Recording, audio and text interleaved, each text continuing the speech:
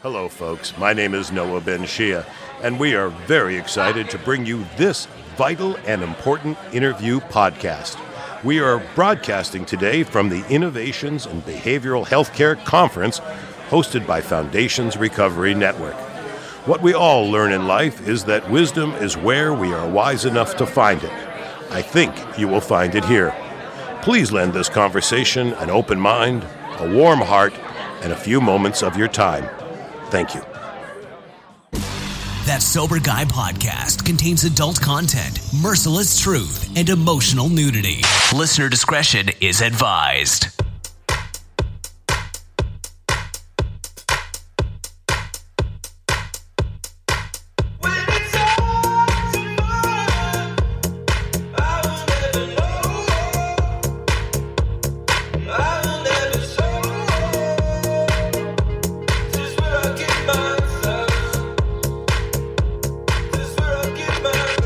Welcome to Innovations in Behavioral Healthcare, sponsored by Foundations Recovery Network. They've been so gracious to bring Sober Guy Radio out here.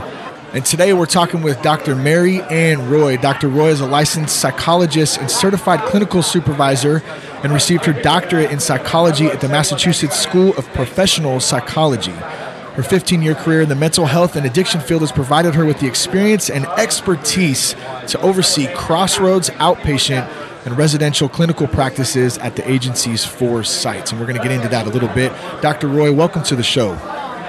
Thank you, Shane. It's great to be here. It's great to have you on today, and we're going to get to know a little bit about you and a little bit about Crossroads. Let's start with yourself. Tell us a little bit more about yourself and your background. Well, let's see. I've been with the agency now for almost 7 years. I have always been interested in specializing in women's treatment, and I'm very fortunate to be a part of a clinical team that is working hard to break down the barriers, shame, stigma, and judgment to get women into addiction treatment. Yeah, that when we talk about that shame, the stigma, the judgment of it, man, it's such an important topic to address, I think, because it's so... it's right in your face, and a lot of people don't get the help, the treatment that they need because of that one of the 3, and then some. So you really focus on women, though, right? Absolutely. Crossroads has been around since the mid-'70s, and since that time, we've really focused on gender-responsive treatment for women, and that is our specialty, and it is our niche. There's a lot of shame and stigma and judgment that comes with addiction, but when you're a woman, when you're a mother, or when you're pregnant, multiply that by thousands. Seeking help when you're a mother or when you're pregnant, there's a lot of barriers for women and a lot of fear associated with that, which keeps people stuck in their disease. And we really want to help women access treatment and feel okay talking about the things that they need to in order to live more productive lives. Well, my wife takes care of our 2 kids. I was telling you I have a 2-year-old and a 6-year-old. I can't imagine. First of all, I don't know how she does it in general. I can't imagine her being in treatment and having to take care of the kids and try to do herself. Like, that's got to be a real big challenge. So why don't we talk a little bit about Crossroads facility in Maine and how you guys approach that, and give us some more info about that. Shane, that is such a wonderful question, and the way that you worded that is absolutely perfect, because what you're touching on is the gender responsive piece of treatment, which is what Crossroads touches on. So the gender responsive treatment is equally important for men as it is for women, but with women it's a little different, because as women we're caretakers, we're very relational in being. When women find out that they're pregnant, they are very motivated to seek help and to get treatment. And we have a Children and Mothers program located in Windham, Maine, that's been around since the mid-'70s. And Crossroads really recognized years ago that one of the number one barriers for women to seek treatment was, who am I going to leave my children with? I don't have anybody safe to leave my kids with, or I don't want to leave my children. I want to continue to build on my attachment and my bond, because I've been detached from them for a while because of my active addiction. So this treatment program is 30 to 60 days. Typically, if a woman's coming in with her child, it's 60 days. A woman can bring a child with her, up to 2 children with her, between the ages of 0 and 5. We have a licensed daycare on site, so kids that are over the age of 6 weeks can attend that licensed daycare while their mom's participating in treatment. But one of the unique things that you were touching upon is that Crossroads does accept pregnant women at any stage in their pregnancy to our Children and Mothers program out in Windham, Maine. It's not uncommon for a woman to come to us very late stage in her pregnancy and haven't been using frequently. She may go into labor while she's in treatment with us. We get her connected with a very reputable hospital in Maine where she goes, has her child, and then when her and her child can be discharged from the hospital, they're returning to our program. And the mom is recuperating and participating in group treatment while she is in those very early stages of parenting her newborn child. Wow. So it's not uncommon for a mom to bring her infant into group with us. She might need to nurse in group if the child needs to be fed. If the child needs to be changed, she does that in the group. She's going through all the regular motions that any other mother would do that's home from the hospital. So my heart goes out to this population because they're working incredibly hard because that's an exhausting period of time. And we do have a registered nurse on site at this facility that's able to tend to the mother's needs and the child's needs.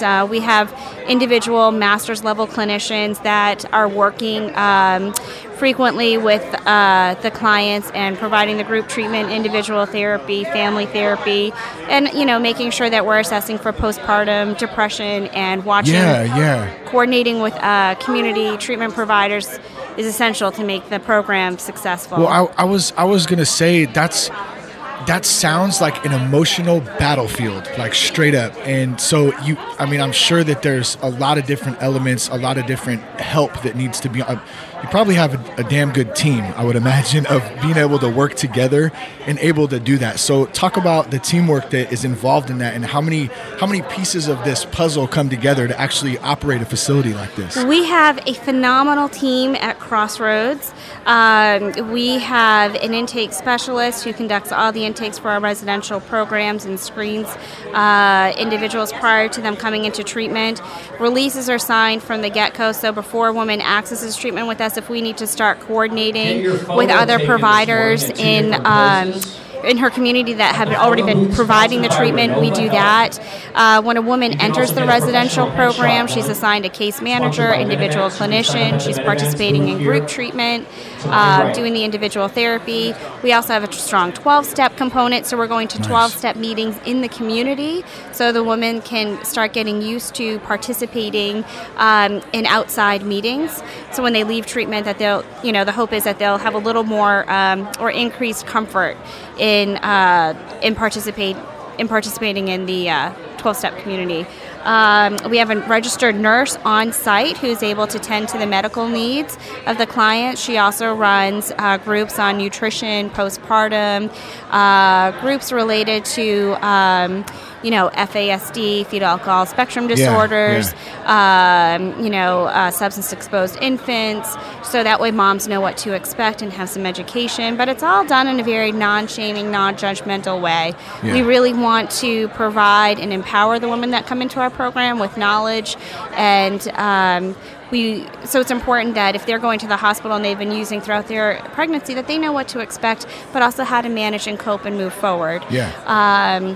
We have a strong program manager who leads the teams in both of our residential programs. But one of the things that Crossroads does extremely well, and I think Crossroads is very fortunate to be in a community where we have a lot of strong community providers that play an important role as well when you're working with this population. So we've had places that we've been working with for years that we're able to refer to and connect women to. Solid resources that you can rely on and trust. Absolutely. I mean, it's within the community you're saying though, right? Yes, absolutely. Yeah, so huge. If we need to contact a domestic violence advocate, for example, and bring her into the program to provide some education to one of our clients there that might be experiencing a DV issue, we do that. Got it. What do you love most about what you do? That is, I feel like I could probably go on and on. I work with a wonderful team of colleagues. Crossroads is incredibly relational. We're relational with each other as staff, so that we can be that way with our clients as well. Because the hope is that when our clients walk through the door, that we're providing them with a corrective experience in terms of a healthy relationship. It is amazing to watch women walk through our doors at day one and completely transformed by the time that they're leaving our program. In terms of improved self-esteem, improved self-care, learning how to have healthier relationships with women, and watching all of that unfold as a woman myself is very empowering. So the relationship is very reciprocal. When these women get out, what is their program like, or what kind of resources are available to them once they get out to help them along the way after they've been in treatment? In terms of our Children and Mothers program? Exactly. Okay. Yeah. It depends on what area they're returning home to and where their supports are. Sometimes they might be relocating. Sometimes they might be going on to a program that's somewhat like an extended care, but not necessarily an extended care in the addiction field, where they can stay with their children for up to 2 years and start rebuilding their life. There are various resources that we try to connect them to that's appropriate to their situation. Sure. So our case manager works really hard in that regard. Sure, that's awesome. Let's talk, and maybe you have something in mind. Is there a certain story that you can recall that, or a success story that like literally just seemed impossible? Like it wasn't like I hate to say that even, but I mean, it happens sometimes where you meet somebody and they want help, but it just looks, it's hard, So is there something you can recall that really stands out to you that you could share? I think what stands out, it's not necessarily one particular case, it's several cases, because consistently what I hear when women are coming into our program, it's women are saying, I don't have healthy relationships with women, so I don't know how I'm going to be successful in a group that's all women or in a house that's all women. All of my friends are men, because I can't trust women, and then they have derogatory terms to describe their female, friends, But what's interesting is a majority of the women that walk through our doors have a history of trauma. That trauma occurred with a male. So they're saying that they're identifying more with men, that they get along better with men. But when you look at their history, their trauma has predominantly been with men.